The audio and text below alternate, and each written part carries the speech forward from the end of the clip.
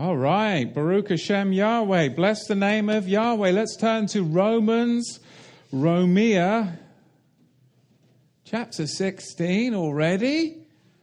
The last chapter, unless we come up with like an extra book or chapter not found. And we did that. I think I said that last week as I went into the lost chapter of the book of Maaseh Shlechim, the book of Acts, the Acts of the Apostles. But I fear there is no 17th chapter I am going to spring on you today. We are at the last chapter of Romans chapter 16. But as we go into this chapter, it is easy to buzz through it. There's a bunch of names that we have to be very careful that we pronounce them correctly.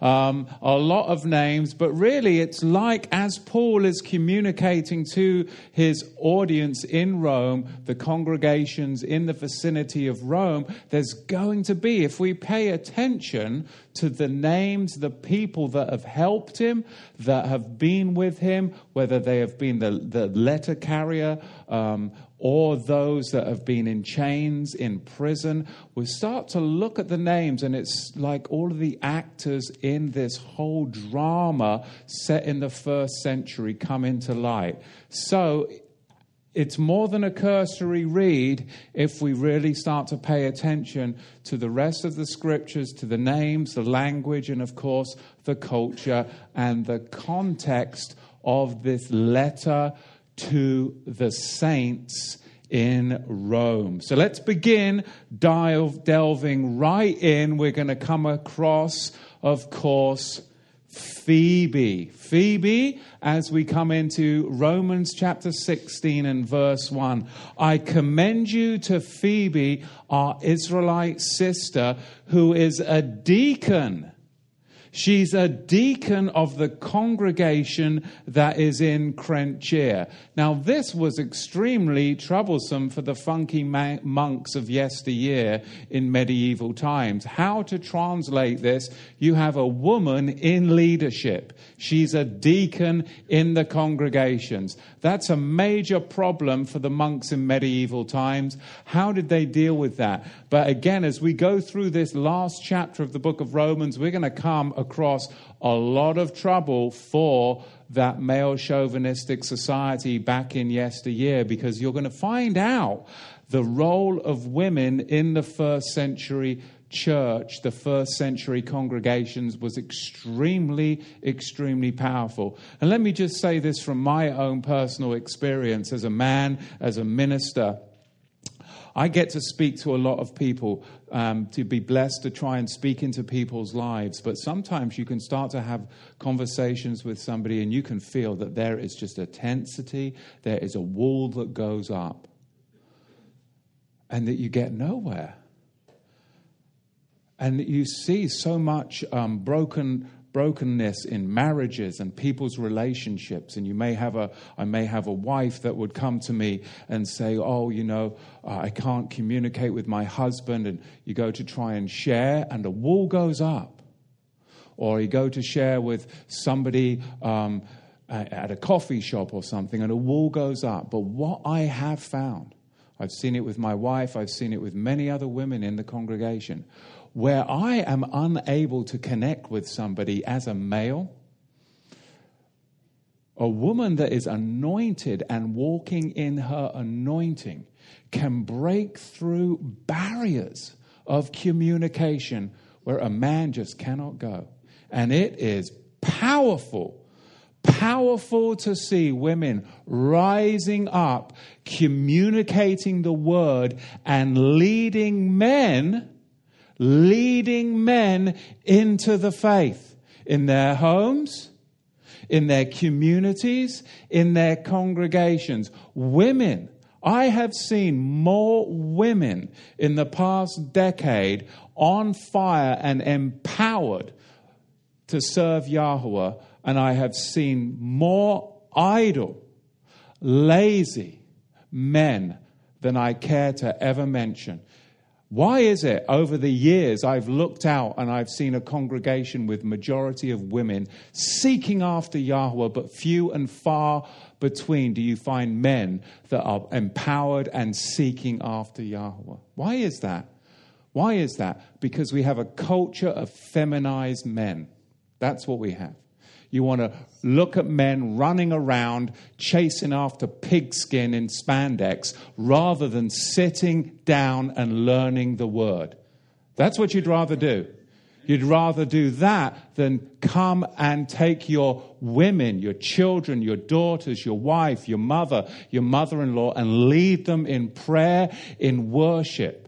So for me to read this 16th chapter, I understand because it's women that I have seen taking the leadership and charge.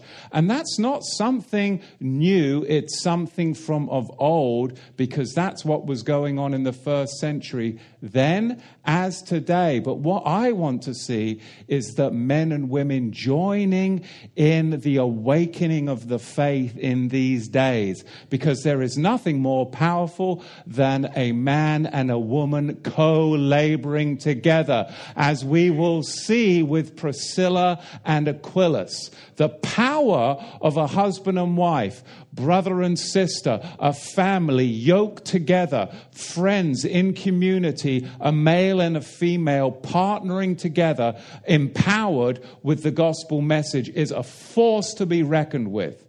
So it's a time to wake up and to step into your anointing, because there is neither male or female, slave or free, Greek or Jew, but you are all one in Messiah. Wake up to the anointing, because this is powerful as we study the first century congregations.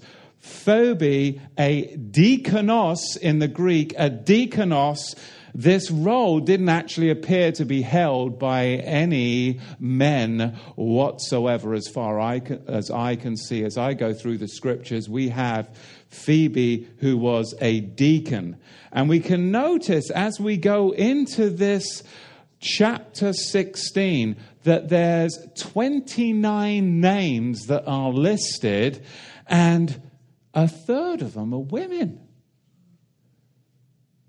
A third of them are women. So Paul isn't the despiser of women that some denominations would try and make him out to be. He is certainly not the despiser of women. In fact, this shows us how women were highly valued in leadership in the first century faith in the body of Messiah. Look at verse 2. Talking about Phoebe, that you receive her in Yahweh as becomes Israelite saints, and that you assist her in whatever business she has need of, for she has been a great help to many and to myself also. This, of course, is Paul writing to the Romans. So Phoebe, we can see this female has had a very important role as the entrusted deliverer of Paul's letter to the Romans. She was the one that delivered this letter to the Romans with great peril that she would have faced in this grand voyage across the tides, the seas, and, of course, the Roman legions. And she wasn't just the postman. She wasn't just the postman, because she would have been granted significant authority in conveying not only his message to the Romans, but what did he mean? What did Paul mean when he said these words, Phoebe? You spoke to him. He put the letter in your hand. What did he mean? Did he mean this? Or can you see? She wasn't just the postman. So she had a great deal of responsibility that was entrusted to her in a very patriarchal society. In a very patriarchal society, she would have been called upon to explain passages and answer questions that would have arose about the letter. Does that make sense? You'd be like, well, what did Paul mean when he wrote this, Phoebe? So men in leadership would have been asking her, well, what did he mean? You were with him. He entrusted you with this message. So this is more than her just delivering the mail. This is far, far more than that. She was more like an ambassador. She was an emissary that the apostle himself had entrusted with a great, great responsibility, just like Jeremiah and Baruch. the scribe. This is a huge responsibility that you're going to get this letter out before kings, before leaders. And as you will discover as this chapter wraps up, this is going to be the fall of the republic. This is going to be the fall of the republic. Because you're going to see a whole bunch of people as we go through these names. And they are leaving the Roman society and they're following after the risen Savior. The house is falling. The house is falling. The house of the Romans is falling, and the house of faith is being raised up. It's amazing. Let's continue on. I'm getting ahead of myself. I'm excited to be back, excited to be in the Word. There is nothing more empowering than seeing women going forth with the gospel message, bold, speaking into people's lives, praying, and going where sometimes barriers have been put up for us men that we're unable to reach because men sometimes don't want to receive from other men. I don't know why that is. Pride, right? But a woman can sometimes go in there and disarm a man of his pride and speak right into his very heart. And that's what's needed. If that's what's needed to bring somebody to repentance so that they can follow after the good master, then that is, of course, the role that a woman should take in this particular instance of faith. So we can see that Phoebe is an emissary. She's an ambassador. She was likely a scattered Israelite, a Gentile, because actually her name is associated with the mythology of Apollos. And of course, you can see many of the first century were caught up in all kinds of pagan sun god worship and various Greek and Roman gods. But Galatians 3, chapter 28, really does come into view here as we go into this chapter 16, because there is neither male or female, because Phoebe was a deacon. She was a deacon of the assembly at Cenchreae, which of course was one of the two seaports of Corinth. This was a major harbor. She was a deacon. Don't let somebody try and diminish it and say, well, she was a deaconess, because no, deakonos in the Greek, it is masculine, it is not feminine. So sometimes they try, well, okay, yes, but she was a deaconess. No, she was a deacon. Okay, because I can't stand that when people then, they'll go, okay, but then they'll still try to diminish the power and the role of Phoebe as a female. She was a deacon. It's male. It's masculine. It is not feminine. She was not a deaconess. Now we can move on, okay? But those types of things just grate at me. They really, can you tell? But they do. It's just admit it. Just come on, you know? So anyway, verse 3. Greet Priscilla and Aquilus, my helpers in Messiah Yahushua, who have for my life laid down their own necks, for whom not only I give thanks, but also all the congregations of the Israelite nations. Now, Priscilla and Aquila would have been among those Jews that actually were expelled from Rome under the edict of Claudius that I've mentioned many a time during this teaching to the Romans.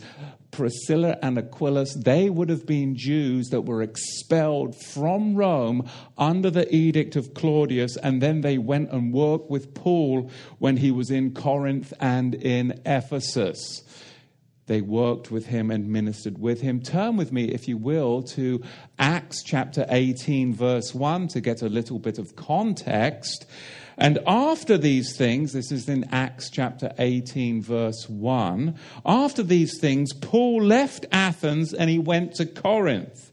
There he found a Jewish man named Aquila, a native of Pontus, having recently come from Italy with his wife Priscilla, because Claudius had commanded all the Jewish people to leave Rome. See, there's the edict of Claudius. They were kicked out of Rome for close to a decade.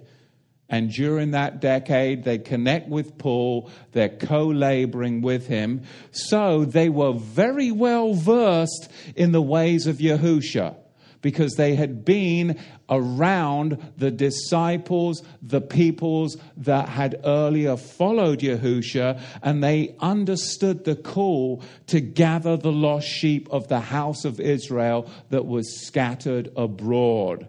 In fact, a learned Alexandrian Jew who had the revelation of the Melchizedek transference from John the Baptist to Yahushua, but he was far less familiar with other subjects, was in fact instructed by Priscilla and Aquila, and you can find that if you scan down to the 24th verse in Acts chapter 18. Let's read that just so that you can follow with me. Acts 18 verse 24. Now a Jewish man named Apollos, a native of Alexandria, came to Ephesus. He was a learned man, well versed in the scriptures. He had been instructed in the way of the master. With a fervent spirit, he was speaking and teaching accurately the facts about Yahushua, while only being acquainted with the immersion of John. He was very familiar with the ministry of John the Baptist, which was a ministry of transferring the Levitical priesthood over to Yahushua as a Melchizedek high priest. That was the ministry of John. He was extremely familiar with that. Verse 26, this man began speaking out boldly in the synagogue. But when Priscilla and Aquila heard him, they took him aside and explained the way of Yahweh more accurately. And when Apollos wanted to cross over to Achaia, the brothers encouraged him and wrote to the disciples to welcome him. And upon arrival, he greatly helped those who by the grace had believed. For he powerfully refuted the Jewish people in public, demonstrating through the scriptures that the Messiah was indeed Yahushua. Yet he was instructed in the deeper things of Yahushua by Priscilla and Aquila. And of course, as you notice, Priscilla is mentioned before her husband Aquila. And this is most probably due to her being converted before him, maybe even leading him into the faith. Because if she played a more prominent role in congregational life, that would explain her being socially preferred, would it not? She was the one that most probably came to faith earlier, played a more prominent role in congregational life, and actually led her husband into the faith. But she was already quite established as a power broker within the faith community, boldly going out there and walking and proclaiming the gospel message. So I like to empower people. This is definitely a chapter for empowering women in their ministry role. So Priscilla, we can see, very much empowered by the Spirit. Now, going into the translation, the Restoration True Name Edition has verse 4 translated as thus, but also all the congregations of the Israelite nations. Now, other translations have the churches of the Gentiles. Do we have anything else in verse 4? Any other different translations other than the congregations of the Israelite nations or the churches of the Gentiles? Anything else? Okay. Because some will actually try, you have to be very careful, but some will try and use this verse to separate Jews and Gentiles. Like they're two different kind of congregations. We got a Jewish congregation, well, they keep the feasts and the Sabbath, and they adhere to the food laws. But over here we've got Gentile congregations, and they don't have to do that anymore. No, that's not what this verse says. We have to be very careful. There is no separate Gentile church entity void of Jews, void of anything Jewish like the Sabbath, the feast, and the dietary laws. No, because we know there is one congregational body. We cannot take the text out of context and create a pretext, because error begets error, and your trip all over yourselves into the proverbial soup. So we have to be careful because we have to keep it in context with Yahusha's call, which was to go and regather the lost sheep of the house of Israel. That's one flock coming in, one flock under one shepherd, one flock, one pasture, one household of faith. Let's look at verse 5. So actually, when I look at verse 4, before I jump into verse 5, I see that the Restoration True Name Edition actually does quite capture the translation well. If you think about James chapter 1, where it says it's to the what? 12 tribes of Israel that are still scattered abroad, which means the shepherd has got to gather them in, and he's going to send out other shepherds to gather them in. But be careful, because there are false shepherds that are going to try and scatter the flock. So we are about bringing in the lost sheep of the house of Israel under the powerful anointing of Messiah. Verse 5. Likewise, greet the congregation that is in their house. Greet my well-beloved Aphantios, who is the first fruits of Achaia to the Messiah. Greet Miriam, who worked very hard for us. Verse 7, greet Andronikos and Junia, or in the Greek, Unias, my relatives and my fellow prisoners who are of note among the apostles, who also were in Messiah before me. So this is very telling. Junia, or in the Greek, Iunia, a woman. Not Junius, a man, as medieval translators would translate. Old-time scholars considered this figure to be Junius, a male. But today, almost all are in agreement that this is Junia, a female. So does any of your translations have this as Junius? What are you using? What translation do we have? What's that? And New American Study Bible has it still in the male format. Anybody else? What's yours? Same? Yeah.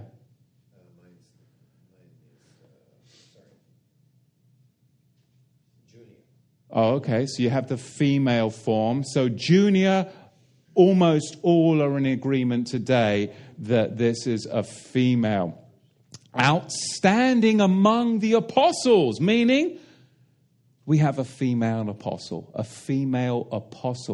sent out female apostle. And we can see here that Andronikos was also a woman. So Junia, as a female apostle, this was what? This was anathema to medieval copyists.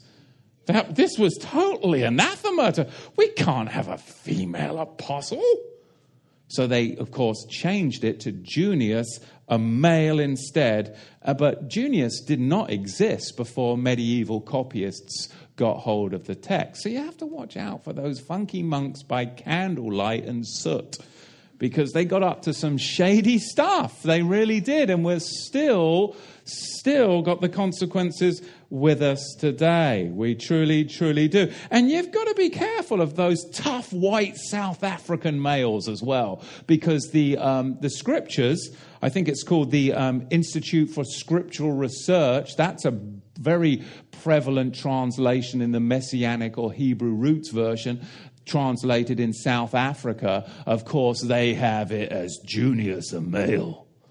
But, I used to go to school with some tough white South Africans. So, they're a little bit, slower at coming back to liberating women and, emancipating the black man, I mean, there's just, things took a little bit longer there to get over some of the bad things that have kept people in chains and shackles.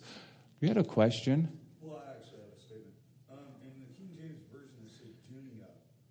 Oh, the King Jimmy has Junior. So that would refer back to a female. Correct. So that's that's good. That's in the King James Version. We have junior. So yeah, I was just having a little dig at the white South African males there. Sorry about that, but that is the Institute for Scriptural Research. That translation needs to be changed and updated to, of course, junior, a female. So now let's look. In fact, you can cross-reference this just for a bit of fun with Luke chapter 8 verse 3. We could do a little bit of digging and we'd find that Joanna, of course, would be Hebraically Joanna, or in the Greek Ionia, the wife of Cusa, Herod's finance minister. Susanna and many others were supporting them out of their own resources. This is what it says in Luke chapter 8 verse 3. So we can find by investigation that Iona or Joanna could very likely be one and the same with this female junior.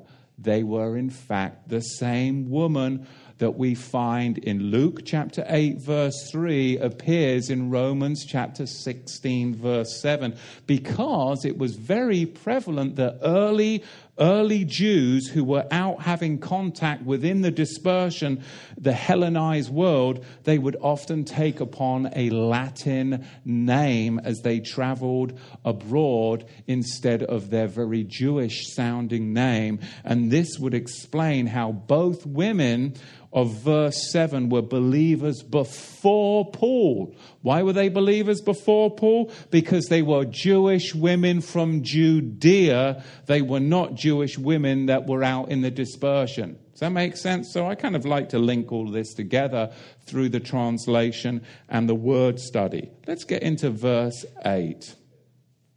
And actually, I'm now very concerned that my WhatsApp is going to blow up on me, because I do have some friends that contact me in the faith from South Africa. I'm just messing with you guys. Chill, okay? Chill. Don't WhatsApp me to death when I get out of here tonight. Relax. This is fun. It's okay. It's okay. Verse 8. Greet Ampilius, my beloved in Yahweh. Greet Urbanos, our helper in the Messiah, and Stachys, my beloved. Now, Ampilius is in fact Latin. Ampiliatus was a common slave name. So we're going to find as we look at these names that there were slaves being set free. Urbanos and Stachys are also common slave names. Now, if Paul met these men in the Eastern Mediterranean region, then I would imagine that they're just probably freed slaves, which would tell us that their masters then came to faith. Because if your master came to faith in Yahushua, is he going to keep you in chains? No, he's going to start freeing his slaves. Now, what happens if you have Roman masters of very high status that start freeing their slaves? That's called a revolution. That's called a revolution. When you start to awaken up the hierarchy to the faith and they start to set the people free, you have a revolution. What we have going on in America is nothing different than what was going on in Rome in the first century.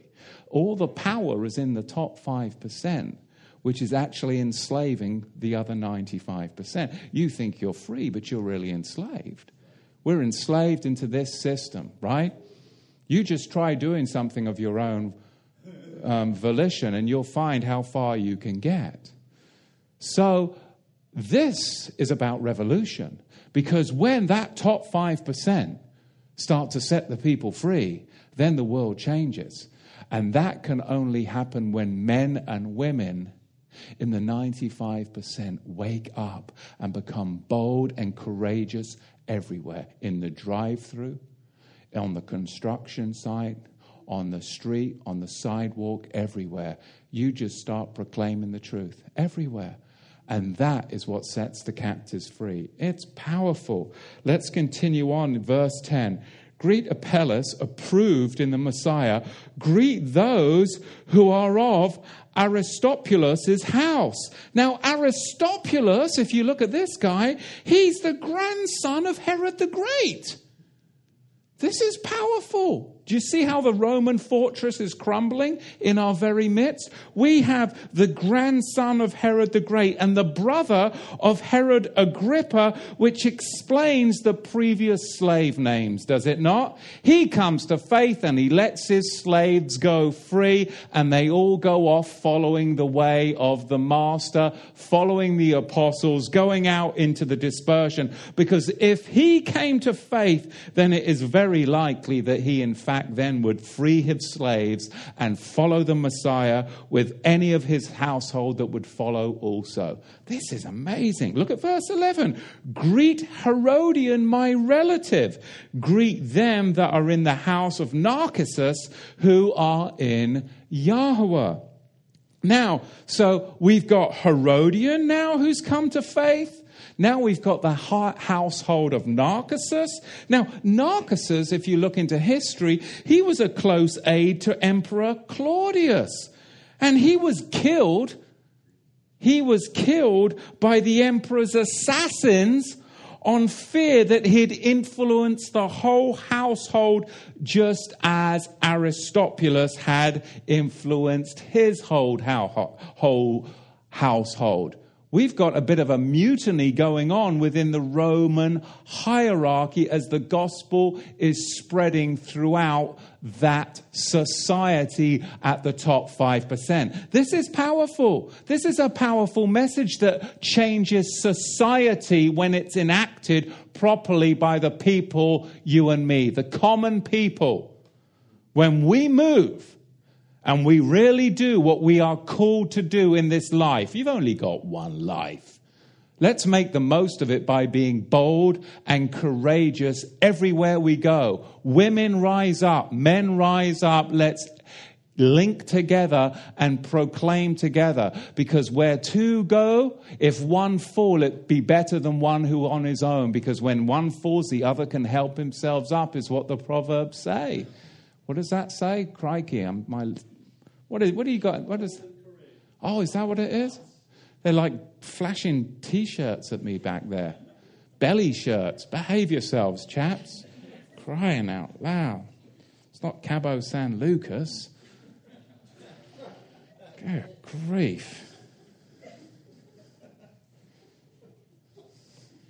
All right, where were we? Narcissus. I was talking about Narcissus. In fact, if you look at the history contained with Narcissus, because what happens here, I'll go back to verse 11, greet Herodian, my relative, greet them that are of the house of Narcissus, who are in Yahweh. So Narcissus, a close aide to Emperor Claudius, he was killed because the assassins killed him because he was influencing his household, and they were all going to be set free and put at liberty, just like Aristobulus' household was, in fact. But, of course, Roman history has us that Narcissus was committing suicide, quote, quote, as my daughter does. She does it with the whole hip movements, too.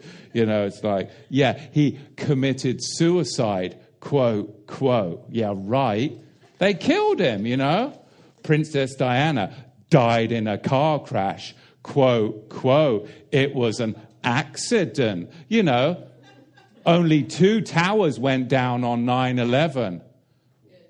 Quote, quote. It was a accident. It was a terrorist accident, or whatever they say. I just ran into a bunch of people on the street yesterday, and we had quite the conversation. It was very interesting. Anyway, moving on. Crikey. I get into a lot of trouble when I'm out and about. I really do. I have to behave myself. I really do. But, you know, a lot of caffeine and a lot of conversation goes a long way. It makes my day fun. So you can see that the counterfeit kingdoms of Rome and Judea are actually beginning to crumble. As I go through this 16th chapter, these counterfeit kingdoms, they're beginning to crumble as people are awakening to the true faith. Because in the wake of Yahusha's kingly and priestly line that was being rightly asserted, because we have to remember that Yahusha was from the royal households of Judea, from both the lines of the kings of the Zadokite priests and of the kingly line of David, going all the way back before the days of the Hasmoneans. So this is really the imperial Roman establishment was being affected by this. And you can see that the power brokers within the imperial Roman establishment were coming to faith, and their households were crumbling as the slaves were being set free. What do you think about that? I think it's powerful when you really meditate on that. I mean, this would be like, William and Kate coming into the faith and proclaiming the true gospel and setting all their slaves free. And you don't think they have slaves? Do you know where I was last week? I mean, really? Come on. It's modern day slavery like you wouldn't believe it in the United Kingdom.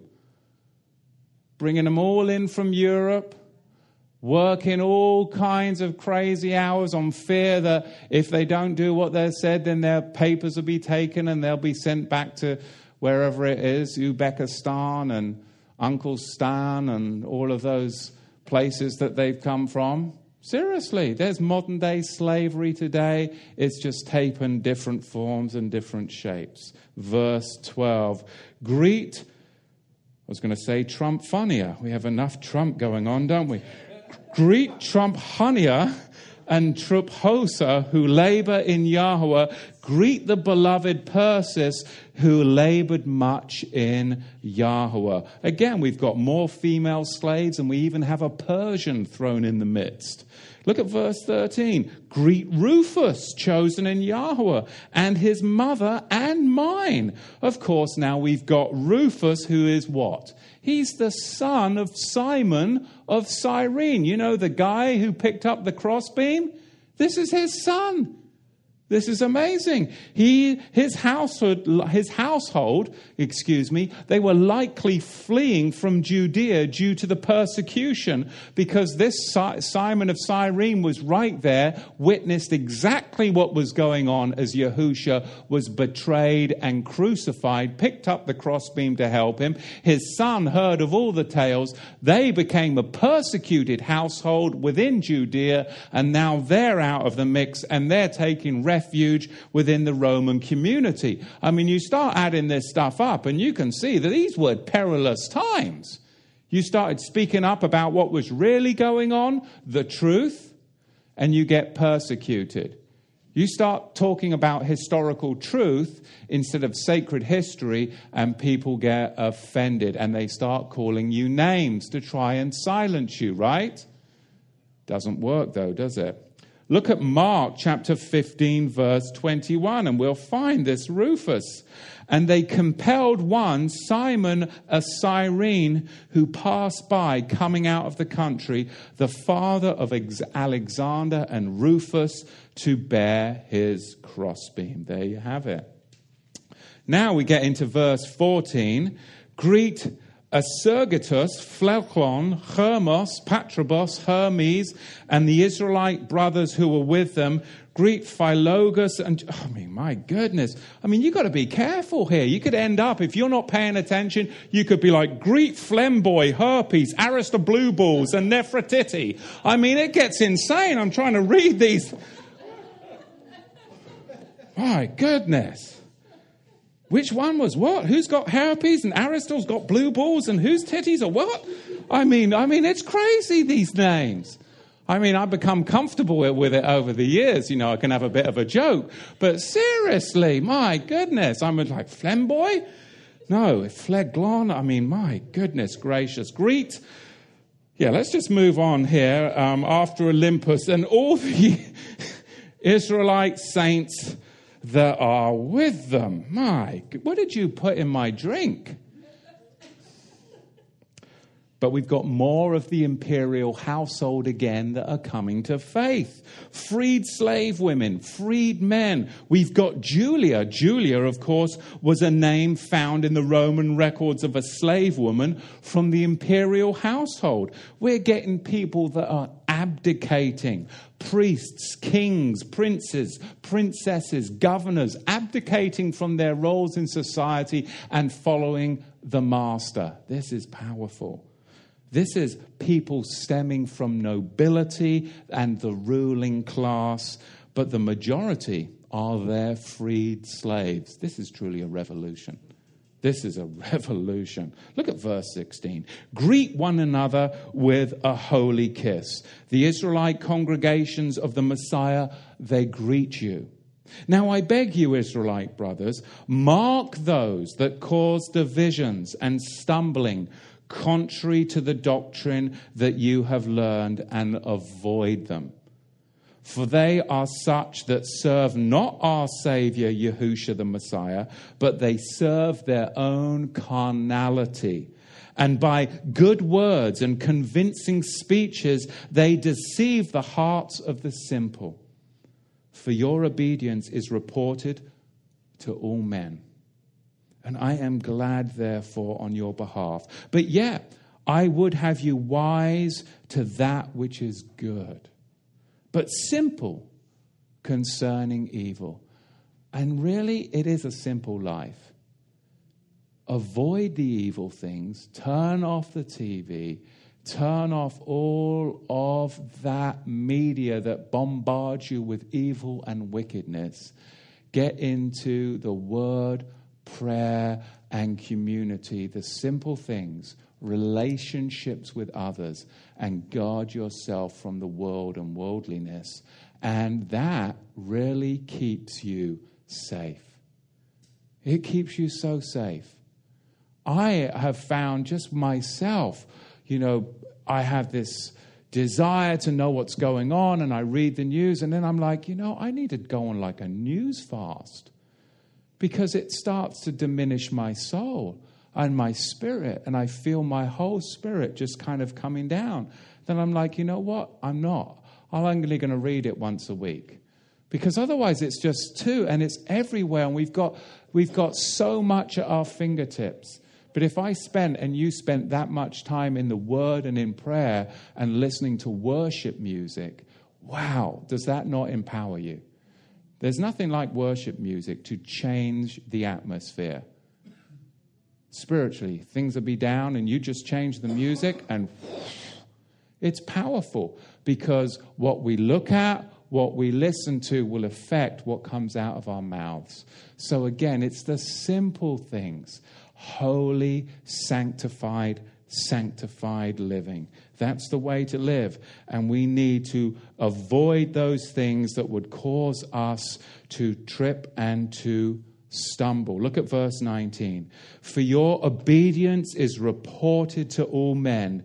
I am glad, therefore, on your behalf, but yet I would have you wise to that which is good, but simple concerning evil things. And the Elohim of peace, he shall bruise Satan under your feet shortly. The unmerited favor of our Savior, Yahushua Messiah, is, I pray, to be with you. Now you have to ask the question here in verse 20, is Paul talking about an I can't even say it today. Eschatological stance here, or is he looking more at the trials and tribulations of the Roman community? I don't think he's talking about eschatology. I think he's actually talking personally about the trials and tribulations that are coming upon the Roman community when you look back on history.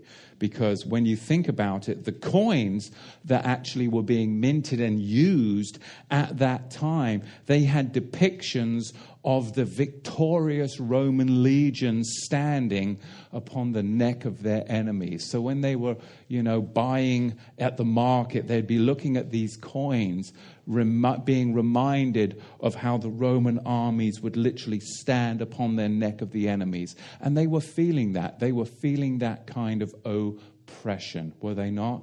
And you know today in our society, it is being geared more and more and more so that the powers that be, whether it be those that are enforcing, are more jacked up and more militaristic to try and intimidate and remind you that you are under the boot and that you shall not rise up. So again, history, if you're not careful, it will repeat itself. And again, we need to be a people that is aware of what happened in the past, because our future can very much be determined if we don't make the change, stand up and speak and be vocal of the faith. It could repeat itself in the days that we live.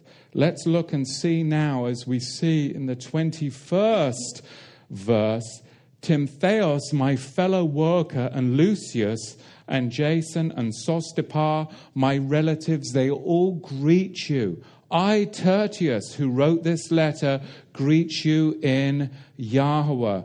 It's entirely possible, as we look at this, that the good doctor, in fact, is included here in the mix. Luke the physician. Because if we look here, Lucius or Lucius is actually a derivative of Luke.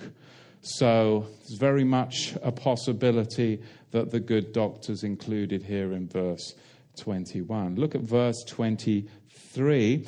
Gaius, my host, and the whole congregation, they all greet you. Erastus, the treasurer of the city, greets you. We've got the bloody mayor involved here. He's got the keys to the city. He's come into the faith. Wouldn't that be nice? Right? Wouldn't that be nice if you had a little bit of a, the mayor was actually concerned about holy, righteous living? Yeah, what do we have? Wow. What did the mayor of Portland get caught doing? Right. Go no further. Terrible. And got away with it. But here we have a mayor that is seeking after Kedoshah, holiness. Can you see how this is infiltrated to the top, has it not? This is through prayers and the diligence of the saints bringing the gospel message up in only a few years. In only a few years, when people wake up and start communicate. Because you and I, if we all start to communicate to all kinds of different people, do you know what corridors of power that you can affect? You'd be very surprised. You'd be very surprised how interconnected we all are. Now, verse 23. Gaius, my host, and the whole congregation greet you. Erastus, the treasurer or the mayor of the city, greets you. And Quartus, an Israelite brother. The unmerited favor of our Savior, Yahushua the Messiah, be with you all. Though we see, consistent with what Paul's writing in verse 24, we've got to be careful of those funky monks monking with the text, because it is factually, there's a good word for you. It's in fact inauthentic, verse 24, the unmerited favor of our Savior, Yahushua Messiah, be with you all. A monk put that in there. If you look back, and hopefully in most of your Bibles, it's either in italics or in square brackets, because it's actually inauthentic, verse 24, and it is not included in most notable translations except for a footnote. Does anybody have verse 24 actually in their scriptures without any square brackets or italics, as if it's actually there? Well, that's very distant. Well, if you don't have 24, that's okay. Hopefully, if they're doing their due diligence, it's in square brackets with a footnote telling you that it's actually inauthentic. But if it's just been written right in as if it's there, then that's very disingenuous, because all scholars know that that was added later by some funky monk in a bedroom. I mean, I don't understand why they don't just make that apparent for you. It's not in there. Oh, it's better that it not be in there. than it actually be in there. But what should be best is that it's in there in italics or in square brackets with a sidebar note informing you so that you know all things and that you're not deceived. That's all right. We can continue. We can talk about that afterwards. So, verse 24 again is inauthentic. Now let's go on to verse 24. Now to him that is able to establish you according to my gospel and the proclaiming of Yahushua the Messiah, according to the revelation of the mystery which was kept hidden since the Olam Hazer, the days began. Now, verse 26, is made manifest by the holy scriptures of the prophets according to the commandment of the everlasting Elohim, made known to all nations for the obedience of the faith. To Yahweh, the only wise one, be glory through Yahushua the Messiah forever and ever.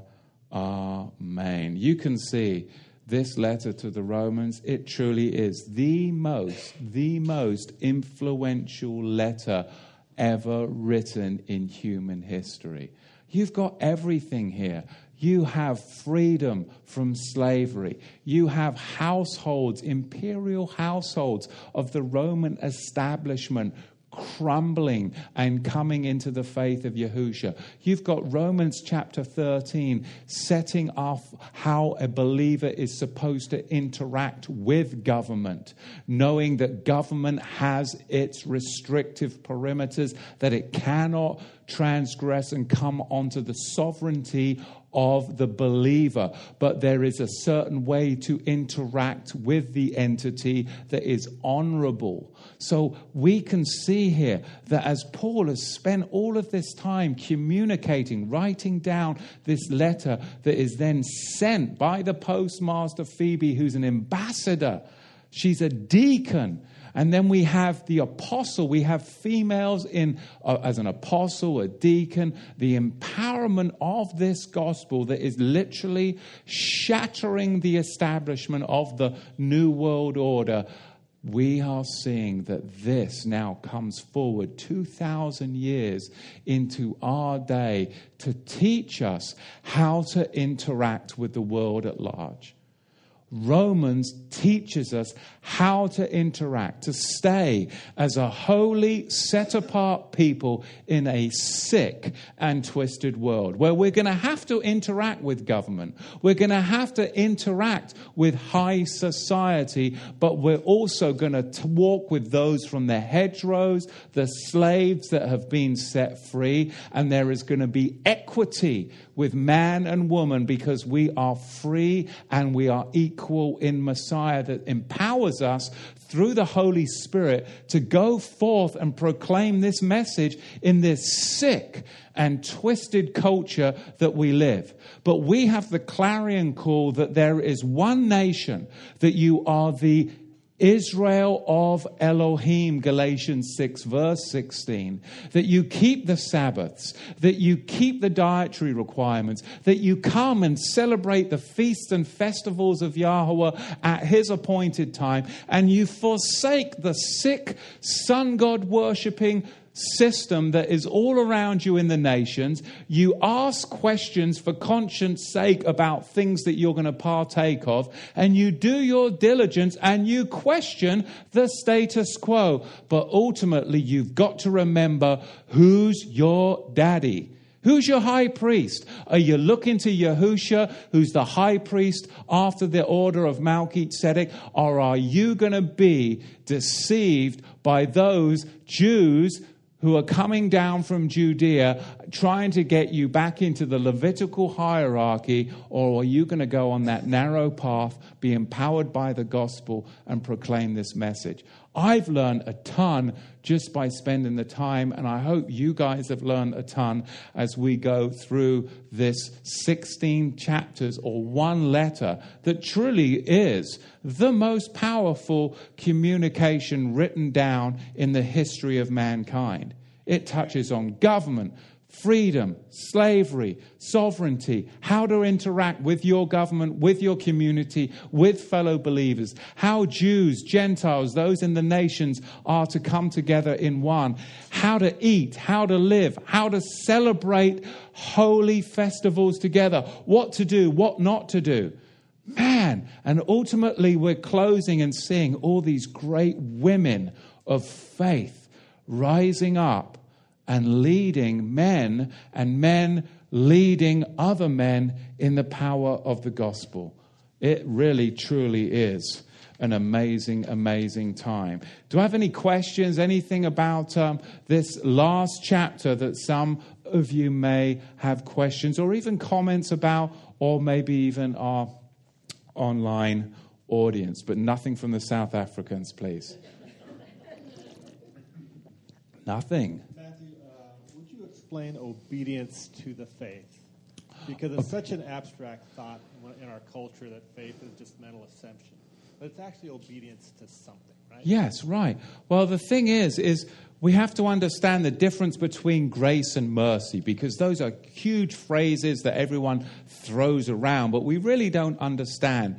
Grace is what empowers you to keep the commandments in a sick and twisted world. Mercy is the withholding of Yahweh's wrath to a disobedient people. So the traditional Christian church are not under Yahweh's grace, because if they were under Yahweh's grace, that means they would be empowered to keep the commandments of Yahweh. And they're not keeping the commandments of Yahweh because it has been told untruthfully that they've been nailed to the cross. The Christian church traditionally is not under Yahweh's grace.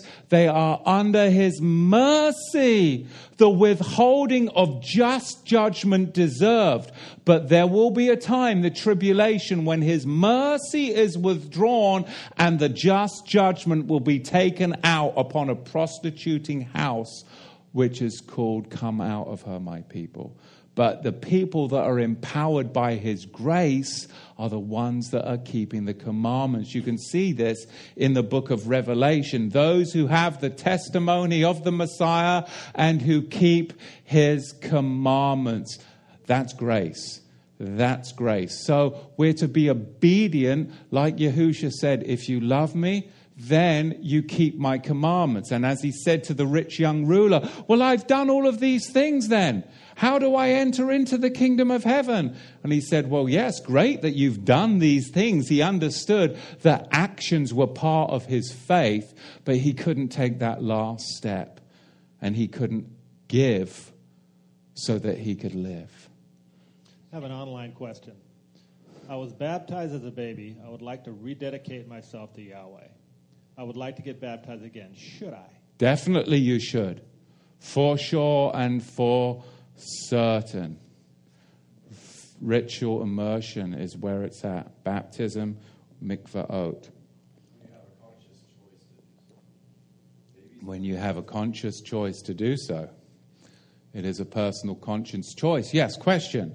Actually, it's not a question, it's a statement. Oh, statement, okay. We have finally figured out what it is that the Messiah has done away with on the tree. It is the IOU. We owe Him our lives, and He has taken our place so we don't have to do that. Say that again? It's an IOU. I owe Him my life because I'm a sinner, and He takes my place on the cross so I don't have to. That's an interesting way of looking at it. I think there's, not to discount that, I think we've done in past studies that what He has done away with is the book of the law that was the ordinance, the commandments written in ordinances, not the commandments written in covenant. He did away with the book of the law that was against you, which was that witness that you broke the covenant. And now, in Messiah, you're to return to covenant Torah. So, it's, don't mean to split hairs, but it's important. Yes. Okay, but we have the online audience. They like to be involved. We like to have everybody involved. Basically, what he was trying to say is that the curses that Messiah took on by taking on the wrath of Elohim for breaking the commands. Well, that's important because where were the curses? All of the curses, plural, they're all in the book of the law. His point was that he was nailed to the cross and took the curses that we would by the law. Correct. If he had not been nailed to the cross. Total agreement. Thank you so much. Clarity, thank you. And our brother in the back here just want to make reference of Acts 19, correct? About being rebaptized. Some were baptized into John. Yes, thank you. There we go. Rebaptized, very important. Yes. White South African in the third row back. Could you expand? Oh, it's not. Okay, you sound American. Could you expound on verse 24 and maybe the motive or agenda that you found why they would add that in? Because by looking at it, it doesn't seem anything wrong with the favor. That I do not know. What was their motive? What was their agenda?